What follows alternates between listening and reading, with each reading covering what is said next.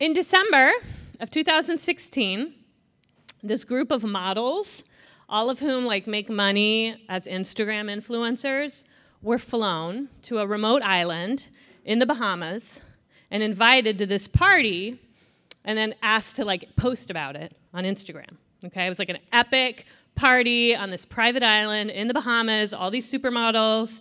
And this was the heart of a cutting-edge brand strategy targeted directly at millennials with a lot of money to spend. It was the first real public sign of the Fyre Festival.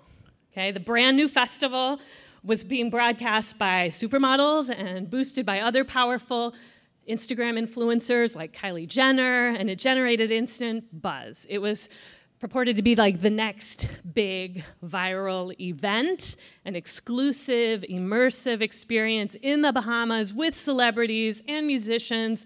Ja Rule was one of the founders. Blink-182 and other big acts are supposed to be there. All you need to do to be a part of this is just fork down a lot of money and buy a spot. Luxurious beach accommodations, gourmet food, all of that's being promised, well worth the tens of thousands of dollars, if not hundreds of thousands of dollars you were going to lay down in order to be a part of this event very quickly before it sold out. Okay? There's only one problem. The Fyre Festival didn't really exist. You can show us the video. Fyre Festival was supposed to be the new Coachella, the new Burning Man. Exclusivity with access to premier talent. It was going to be an experience bordering on impossible. What's the worst thing that could possibly happen? This is our world. Oh, God. Oh, Jesus. Nightmare in Paradise. There was no music. They were put into disaster relief tents. People started to have breakdowns. People started to have panic attacks. No idea what they were doing. It was also a health concern that there were people literally trapped on an island. Just chaos and anarchy.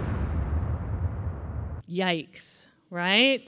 Did y'all hear about this? It was a thing a couple years ago. And this is the trailer from one of the two documentaries that's just come out this year, one on Hulu, one on Netflix, about this whole disaster, okay?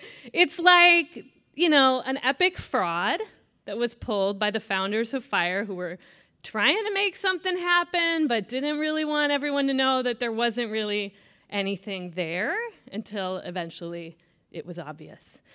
It's a cautionary 21st century tale, okay? Most of us, let's be honest, would not be able to fork over hundreds of thousands of dollars to sign up for this elite event. And because of that, it kind of became a thing where people were making fun of all these people and Hunger Games for rich people happening in the Bahamas. Weep, weep, I'm so sad. And yeah, most of us wouldn't do that. But it does raise the question of the power of influence, right? That these folks felt like this was something that was real and that they should be a part of and that they were willing to put hundreds of thousands of dollars on the line for, right? Now, we may not go to the Bahamas to try to be a part of the next big festival, but it does raise the question of how are we being influenced every day, especially if we're on social media, especially if we're kind of interacting in this digital landscape. And what choices are we making? Maybe not on that scale, but in our everyday lives that have impact. And we may not always be conscious of it, right? Are we aware of the powers that influence us? Are we okay with what they're trying to convince us to participate in? Well, I thought this was an interesting thing to think about because we've been doing this teaching series at the beginning of this year on discernment. I've been calling it hearing through noise. And the goal is to grow in being able to discern and listen to distinguish the voice, the direction of the divine from all the other voices and circumstances that demand our attention, right? To be able to grow in discerning where God might be speaking to us, bringing guidance, direction, encouragement, affection, and where we're tracking with something else. I suggested that the first step, our first of these three teachings, was called Turn Down the Volume. The first step being making space for quiet, for contemplation, to pay attention to our inner life. And then the last time we were together, we focused on getting to know our own voices. What do we bring to the table right? I talked about things like the Enneagram that could be tools for helping get better sense of that. And then today I'm calling this teaching Check Your Sources. And I want to turn our attention to this question of influence. What are the things that are influencing us, whether consciously or not? And how do the voices we listen to, the shows we watch, the people we follow, the news we consume, how do all of those things impact the way we think? Specifically, what effect do those influences have on our capacity to hear from and follow Jesus? If we're going to try to grow in discernment, it seems like we have to address that, right? But I want to say from the beginning, I want to acknowledge that the topic of considering how our influences impact our practice of faith might feel a bit fraught for some of us. Okay, I know a number of us grew up in different ways that may have reflected our parents, our families, our cultures, varying attitudes around the significance of influences on us.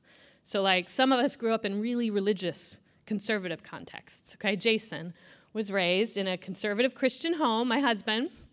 Most of his childhood, they didn't have a television. They didn't dress up for Halloween. They weren't allowed to watch a number of Disney movies because witchcraft. Couldn't listen to secular music. All right? And at the heart of this attitude, there's like a real fear, right? There's a fear of secular culture and its power to lure us from Christian faith, from the behaviors associated with that, right? There's a suspicion, a fear of corruption. So MTV, PG-13 movies, liberal arts colleges, all of these can be seen as like something threatening to a worldview based on the Bible, right?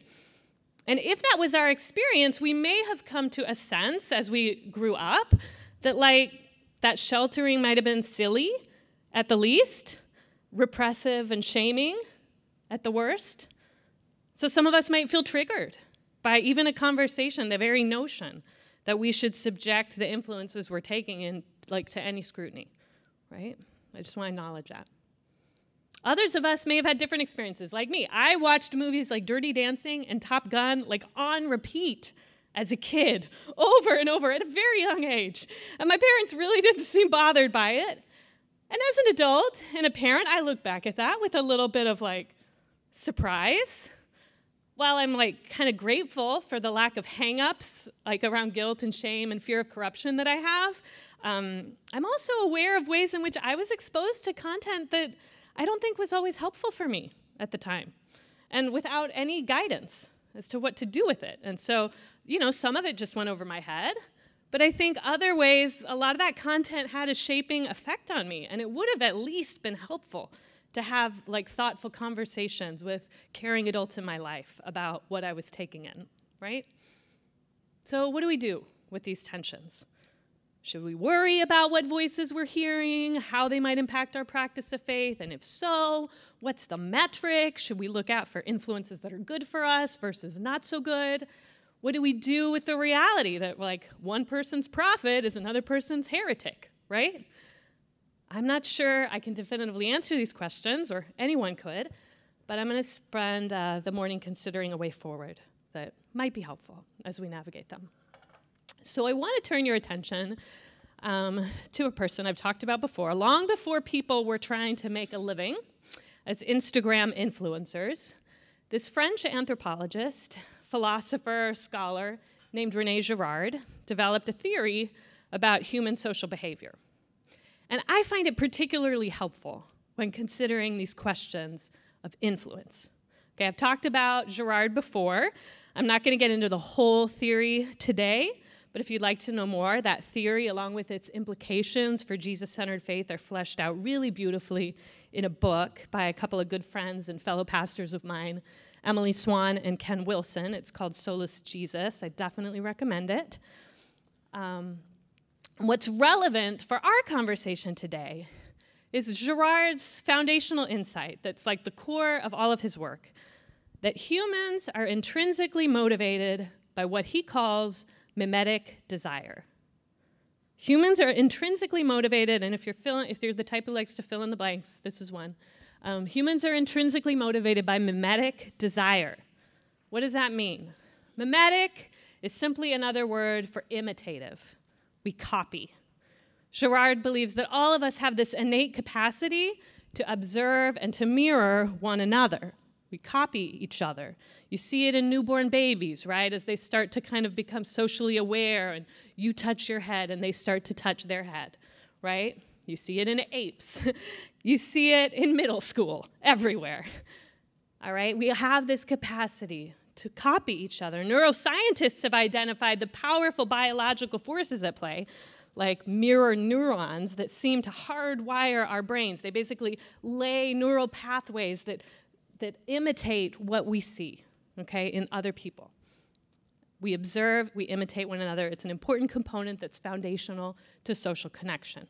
But Girard asserts that the mimetic instinct impacts not just our behavior, but our very desire. We see what others are desiring, and we naturally desire the same thing.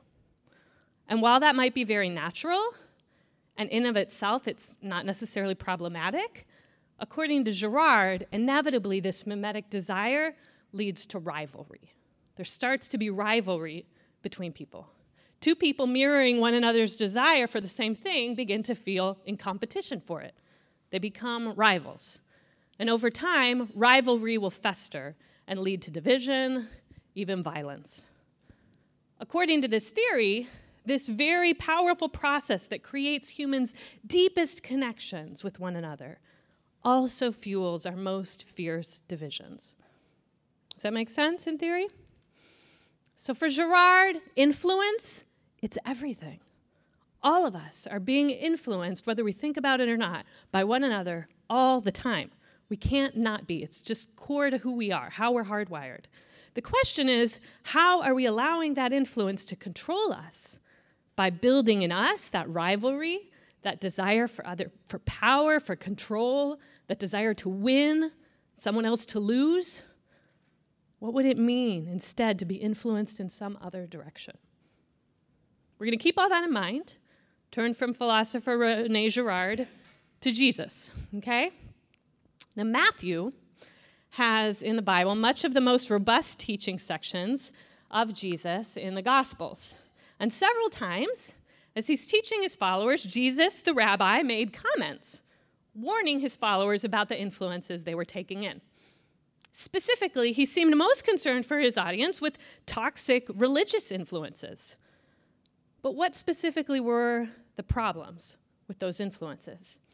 We're going to take a look at 3 specific places in Matthew where Jesus warns his followers about the influence of others in their day. And then we'll see if we can draw any common themes about what he wanted his followers to be concerned with. So the first warning comes from Matthew 7. This is the end of the famous Sermon on the Mount. As he's wrapping it up, this is where he goes. Watch out for false prophets. They come to you in sheep's clothing, but inwardly they are ferocious wolves. By their fruit you will recognize them. Do people pick grapes from thorn bushes or figs from thistles? Likewise, every good tree bears good fruit, but a bad tree bears bad fruit. A good tree cannot bear bad fruit, and a bad tree cannot bear good fruit. Every tree that does not bear good fruit is cut down and thrown into the fire. Thus, by their fruit, you will recognize them. So this first passage, wrapping up the Sermon on the Mount, is talking about what Jesus calls false prophets, right? Now remember, prophets in Judaism were the people who communicated on behalf of God, often challenging norms of the day. There was something God needed to say. Their prophecies often spoke truth to power, served as a reminder of God's priorities when God's people seemed to be getting kind of off track.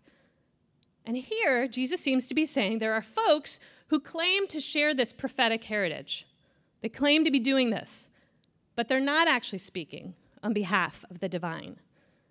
And Jesus uses the image of the wolf in sheep's clothing to describe these people. By outward appearances, these people look harmless. They may even look like a vulnerable little sheep. But there's something about them that's being hidden from view. Beneath the vulnerable appearance, something sinister is lurking. Behind the false prophet's veneer is this dangerous, consuming desire, like a ferocious wolf. Jesus is clear that the outward appearance, perhaps even the very words this prophet speaks, don't reveal whether they're a sheep or a wolf. You can't tell. Instead, Jesus switches metaphors and compares the influencers to trees, which take longer to reveal their nature. You have to wait it out a bit. But Jesus seems to think that when they do, it's more clear. They reveal their nature more clearly. You may not be able to see what's under the mask of the sheep's clothing, but you can look at the fruit of the tree. You can examine if it's bountiful or if the tree is pretty anemic. You can taste the fruit. You can see if it's bitter or sweet. And Jesus warns his followers to do that kind of discernment work when they consider who they're listening to, who they allow to tell them what God's priorities are. He asks his followers to look beyond the appearances of their influencers to the outcomes those people and the messages they speak produce. Look beyond the influencers to the outcomes. I think we might have this one on the screen. Look beyond the influencers to the outcomes that these people and the messages they speak produce. Do they bring outcomes that nourish, that sweeten, that bring life? Or do those words and the people who speak them produce something distasteful, something bitter? Would have been an interesting thing for all of those people who forked down the money at Fire to think about. And actually, that's part of what these documentaries are telling the story. If you had followed the information about the outcomes of the producers, you might have picked up sooner that this wasn't going to go the way that the appearance was. Right? There's something where the fruit did not match the look, right? Now, you can argue, and you wouldn't be wrong, that Jesus doesn't actually give us an exact definition here of what he sees as good fruit versus bad, right? He doesn't really name that. But in other sets of warnings, he does seem to be more clear. So let's look at that. Okay, well, now we're skipping ahead to Matthew 15. This comes in reaction to a group of religious leaders in Jesus' day, these Pharisees, and they're criticizing Jesus and his followers for not washing their hands in the way that they think that's supposed to happen to make you ritually pure when you eat, okay? So that's kind of the setup, and this is Jesus' response. Then he called the crowd to him and said, "Listen and understand. What defiles a person is not what goes into the mouth.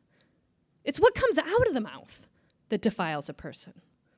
And then the disciples came to him and said, "Do you know that when the Pharisees heard this saying, they were offended?" And he replied, "Well, every plant that my heavenly Father did not plant will be uprooted. Leave them. They are blind guides. If someone who is blind leads another who is blind, both will fall into a pit." But Peter said to him, "Explain this parable to us." And Jesus said, "Even after all this, are you still so foolish? Don't you understand that whatever goes into the mouth enters the stomach and then passes out into the sewer? But the things that come out of the mouth come from the heart, and these things defile a person. For out of the heart come evil ideas, murder, adultery, sexual immorality, theft, false testimony, slander.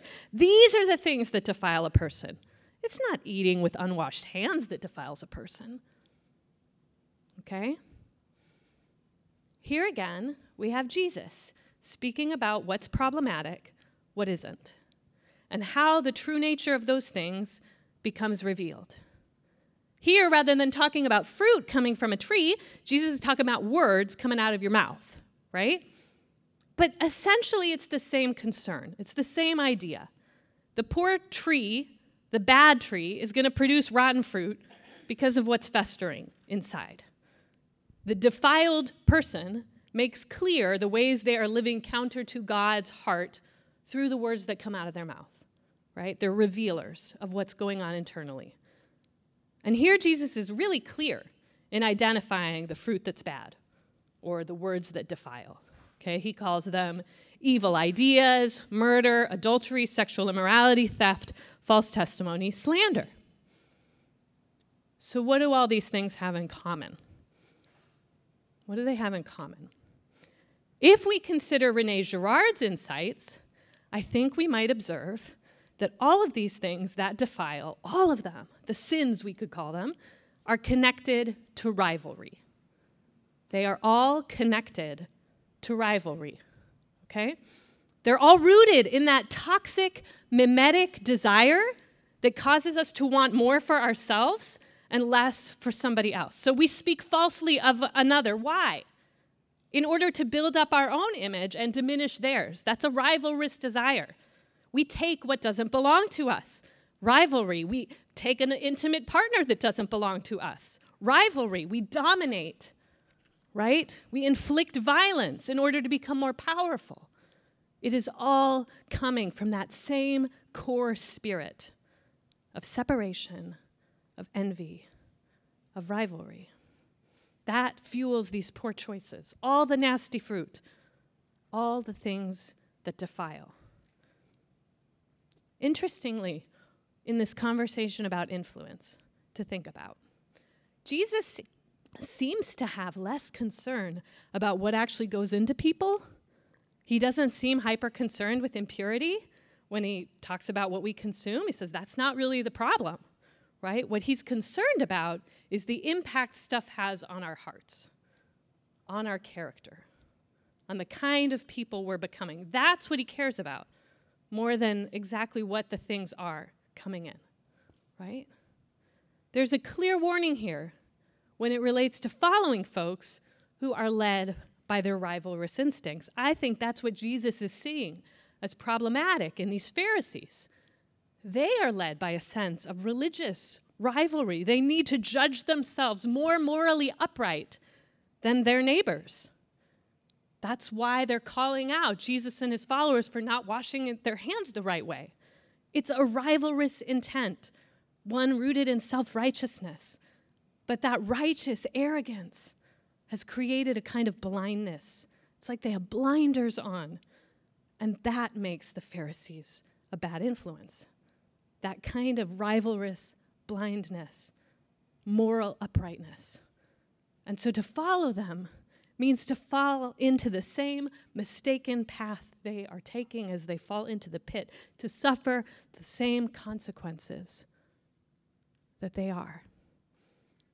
The critique of these leaders and the warning against following in their footsteps is made even more clear toward the end of our gospel story in the third set of warnings, which we see in Matthew 23. This is really towards the end. As in the last days of Jesus' life, he gets even more clear about what he wants his followers to understand.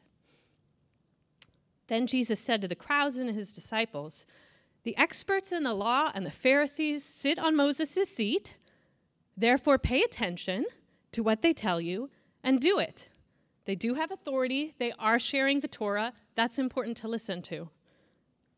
But do not do what they do, for they do not practice what they teach. They tie up heavy loads, hard to carry, put them on men's shoulders, but they themselves are not willing even to lift a finger to move them. They do all their deeds to be seen by people, for they make their phylacteries wide and their tassels long. Those were various kind of traditions that were how you dressed and appeared that made it clear that you were upright. They love the place of honor at banquets, the best seats in the synagogues, elaborate greetings in the marketplace, and to have people call them rabbi. But you are not to be called rabbi, for you have one teacher and you are all brothers. And call no one your father on earth, for you have one Father who's in heaven. Nor are you to be called teacher, for you have one teacher, the Christ. The greatest among you will be your servant. And whoever exalts himself will be humbled, and whoever humbles himself will be exalted. Again, we see Jesus calling out this spirit of rivalry in these religious leaders. They perform religious devotion as a means of building themselves up. It's feeding their own ego. But their quest for status and power is counter to the very Spirit of God. Interestingly, I think this is really fascinating. Jesus makes clear that these teachers, in actually communicating the Word of God, are speaking good information even though they aren't embodying it, right? And I think this is one of the most interesting invitations to discernment that Jesus offers. Pay attention to what they tell you and do it, but do not do what they do, for they do not practice what they teach.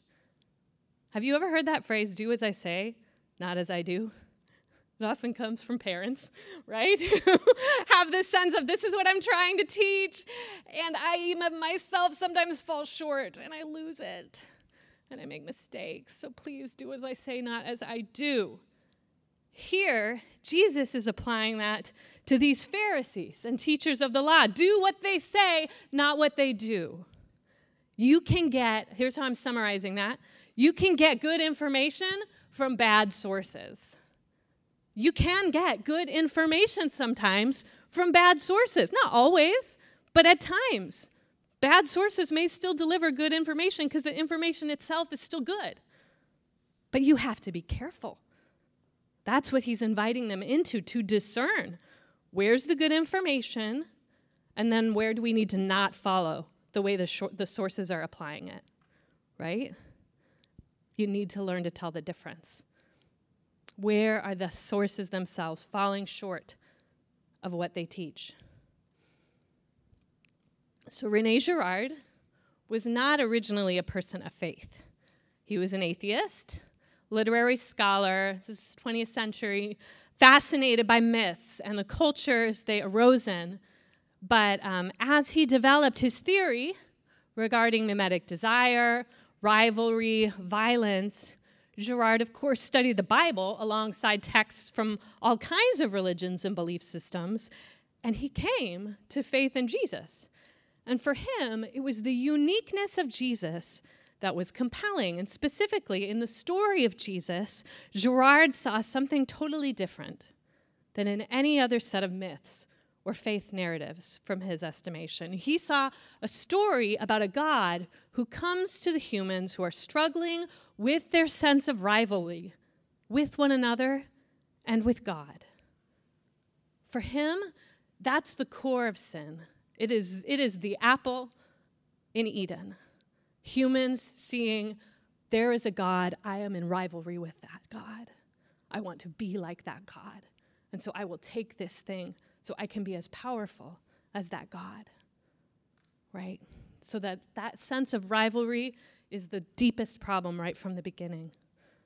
That's how he understood it. But he saw through Jesus something totally different. A God who sees that humans are struggling with that sense of rivalry. And so that God comes to model a different way to be, a non-rivalrous way of being. For Girard, Jesus offers a path to living without rivalry. Jesus offers a path to living without rivalry. We saw a little bit of that in our last passage, where Jesus gave his followers these real clear directions that communicate a real turn from that kind of rivalry. You don't need to call one another rabbi or father. You don't need to be called that. You're using those as titles to compete with one another and with God's own self. Instead, practice servanthood. That is the counter to rivalry, to make oneself less. It's the only thing that can disarm it, is to say, no, I'm not going to live that way.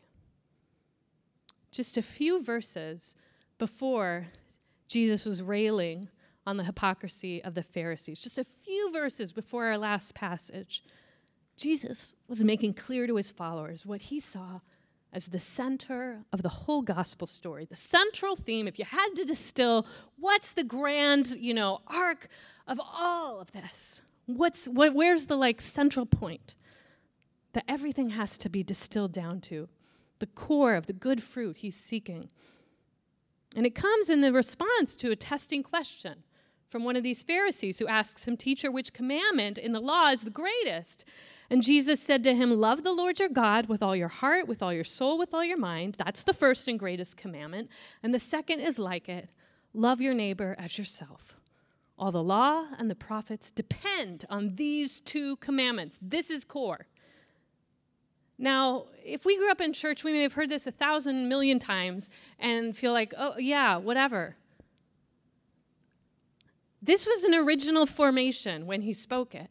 He spoke it to people who knew the law, but no one had ever paired this verse in Deuteronomy with this verse in Leviticus. They were brought together from different books in the Torah.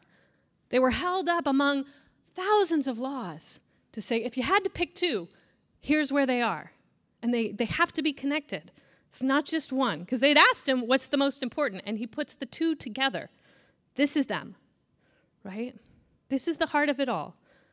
Because Jesus came to communicate, I think, you can't love God in a way in which you are still in rivalry with others or with God.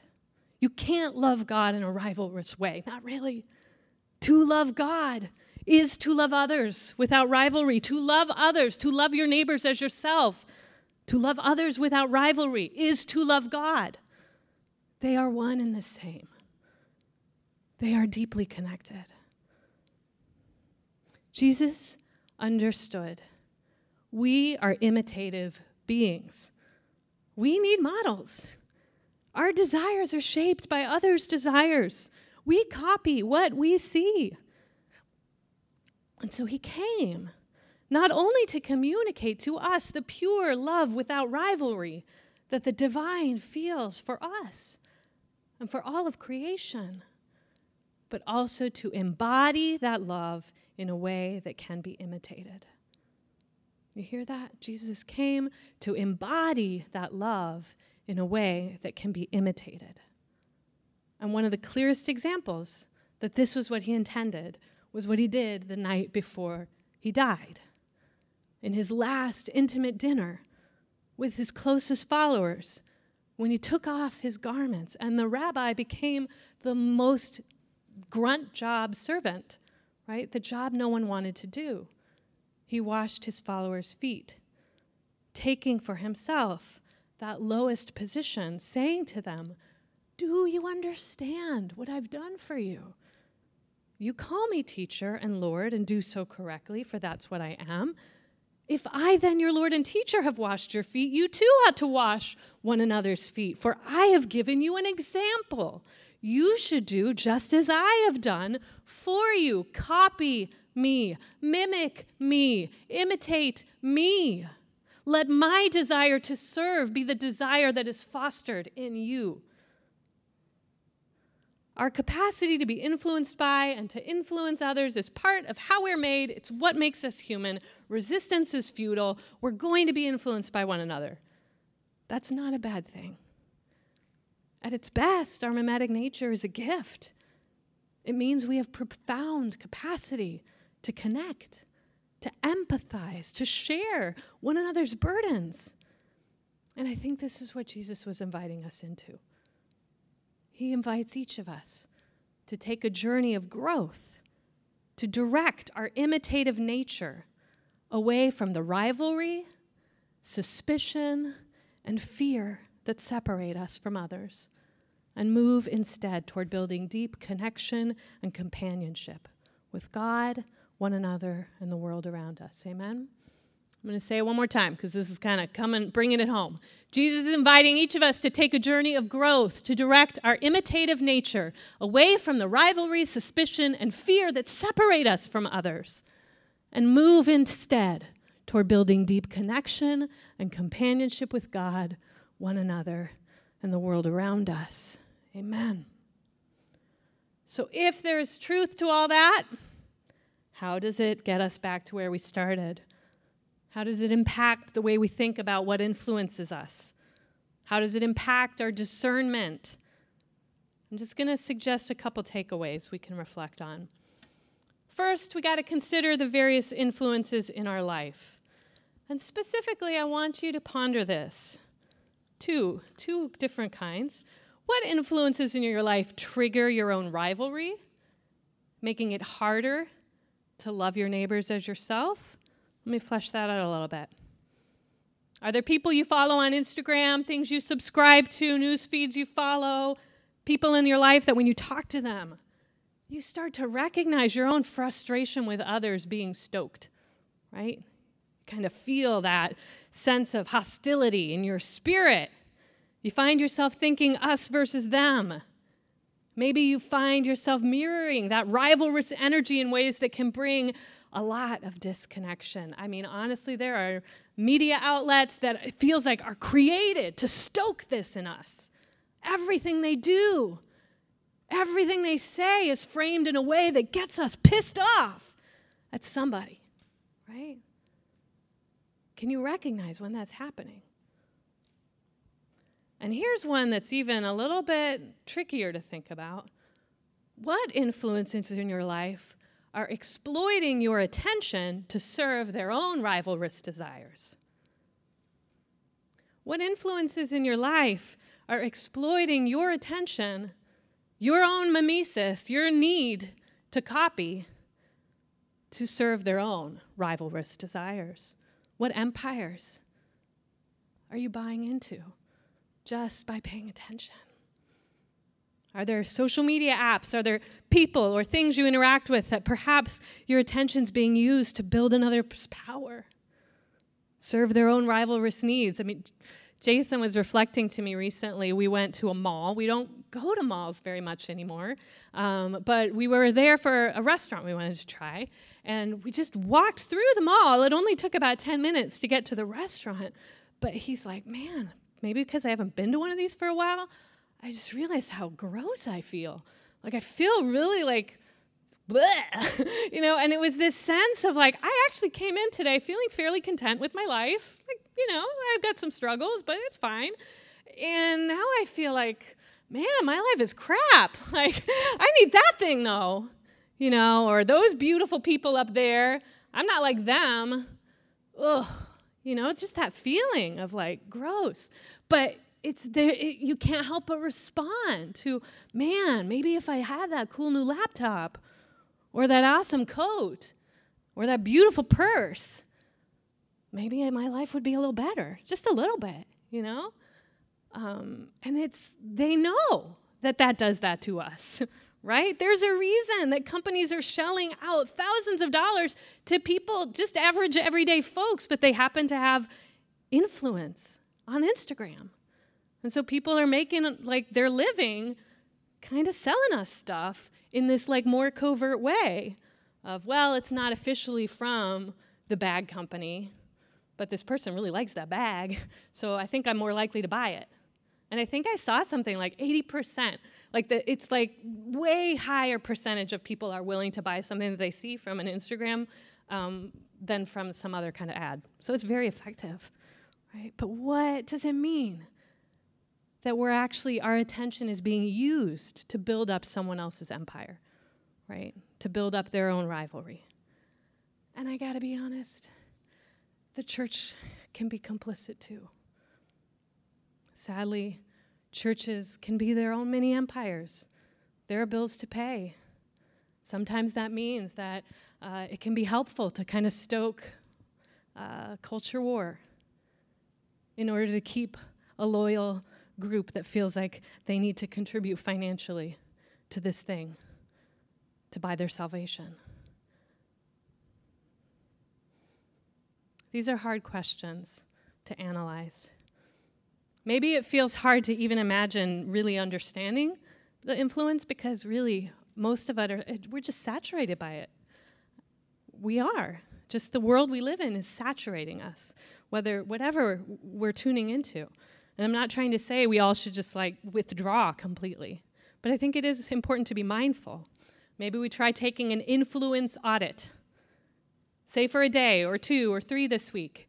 You just think about like, maybe you write this down, maybe you just make a note of it on your phone, maybe you just take a moment to mental check-in. Every time I'm listening to something, every time I'm watching a video, every time I'm reading an article, is it doing one of these things? Is it stoking rivalry in me? Am I potentially serving someone else's rivalry? What does it mean for me to be aware of that, to be discerning? And then once you've identified those influences that might provoke you or seek to exploit you, this is where enter the Spirit. We pray and we invite the Spirit The same Spirit that gave Jesus the insight to be able to say, this part's good, this part's not good, right? That gave him wisdom and insight on what to do with those influences. That Spirit is accessible to us. We pray, we try to get a sense. What might the Spirit be directing for us? It could be that similar to the Pharisees, Jesus is saying there can be good information here. I'm not saying withdraw altogether from Facebook or whatever it is. There might be some ways that there is helpful things that this is bringing you. But it's also really important to be wary of the ways that these influences are off base as well. And to kind of consider that, to hold those in tension. Or you may have a sense that it's time to limit your exposure to whatever influences aren't helpful.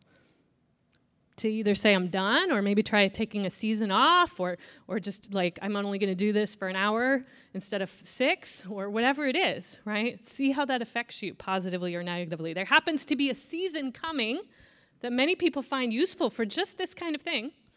Lent is starting in the first week of March. That's a season that a lot of people choose to take 6 weeks to essentially fast from some sort of influence, whether it's food or whether it's social media or whatever it may be that you may find it might be helpful to just take some time off from that, give your spouse space to kind of reconnect with Jesus and the Spirit, and then see afterwards, like what was the benefit of that? So that's considering kind of all of the outside influences. Let's end with this. We should also consider how much space there is in our lives for Jesus to influence us.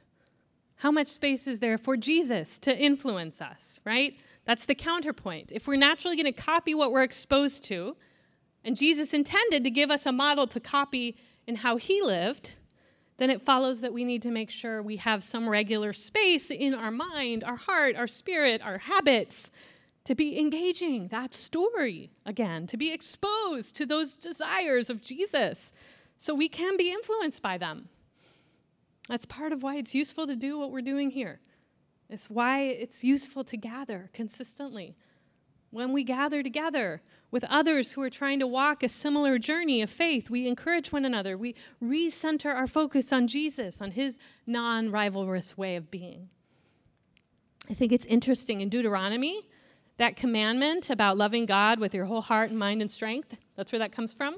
Right in there, it's kind of like here's how to do this. There's this encouragement that I just want to show you. You must love the Lord your God with your whole mind, your whole being, all your strength. These words I'm commanding you today must be kept in mind, and you must teach them to your children and speak of them as you sit in your house, as you walk along the road, as you lie down, as you get up. You should tie them as a reminder on your forearm. Fasten them as symbols on your forehead. Inscribe them on the door frames of your houses and gates. I'm not saying we all need to have like scripture tattoos or Post-its all over our house with verses. Though if you want to do that, that's all up to you. But I think what's being named is that we need to have space to contemplate this stuff regularly.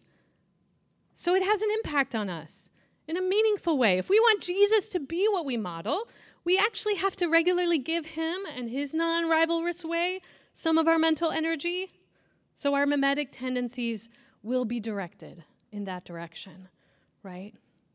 This also could apply to others who are maybe not even people of faith, but model for us the same kind of selflessness, the same kind of non-rivalry that Jesus was calling us to. Brian McLaren says this is effectively what prayer does for him. He says prayer is the formation and direction of desire. What if you thought about it that way? Prayer is the formation and direction of desire. He says, when I pray, it connects me with the desires of God and allows them to become my own. Interesting, right? I recognize in myself, there's a difference between I know the story, I've known the story for a while, I get Jesus served people, yada, yada. It's like I can mentally assent to that. But there's something about having consistent opportunities to put that right in the center of my mind, and consistent personal and group spiritual practices that keep it alive. There are even voices in my life, folks I'm trying to tune into who don't necessarily speak about faith at all, but they have so much to teach me about honoring others, about listening well to the needs of those who are different from me, about setting aside my own comfort in pursuit of justice, flourishing for my neighbors. And when I spend more energy being shaped by all those forces, I think it helps me to actually better follow Jesus and discern his promptings in my life. So this is the journey that we've been on, discernment, making mental space, making space to kind of take the time to pay attention to our own inner lives, making space to consider what do we bring to the table, where are our voices, kind of the big voice that we're hearing everything through, and where does that need some shaping? And what do we do with these outside influences? How do we allow ourselves not to be used by them, but instead to imitate Jesus, to allow ourselves, our very natural capacity to be influenced, to go in a direction that brings us the joy of non-rivalrous living that I think Jesus hoped for us. My hope is that we can be a community that consistently encourages all of those for each other, that encourages us along the way. I want to end this series with the words of a 15th century monk named Thomas à Kempis. And he wrote a book that has kind of become a spiritual classic for the ages called The Imitation of Christ. And I thought, given the topic, that it could be a good way to end this series and also this moment, this morning, as we prayed one of the prayers of his. So I want to invite you to take a moment and pray this with me. Grant to us, O Lord, to know that which is worth knowing, to love that which is worth loving, to praise whatever pleases you most, to esteem whatever is most precious to you, and to dislike whatever is evil in your eyes.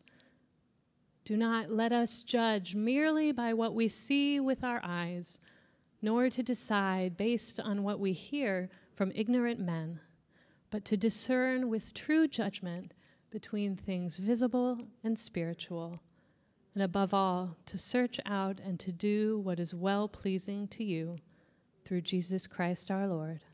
Amen.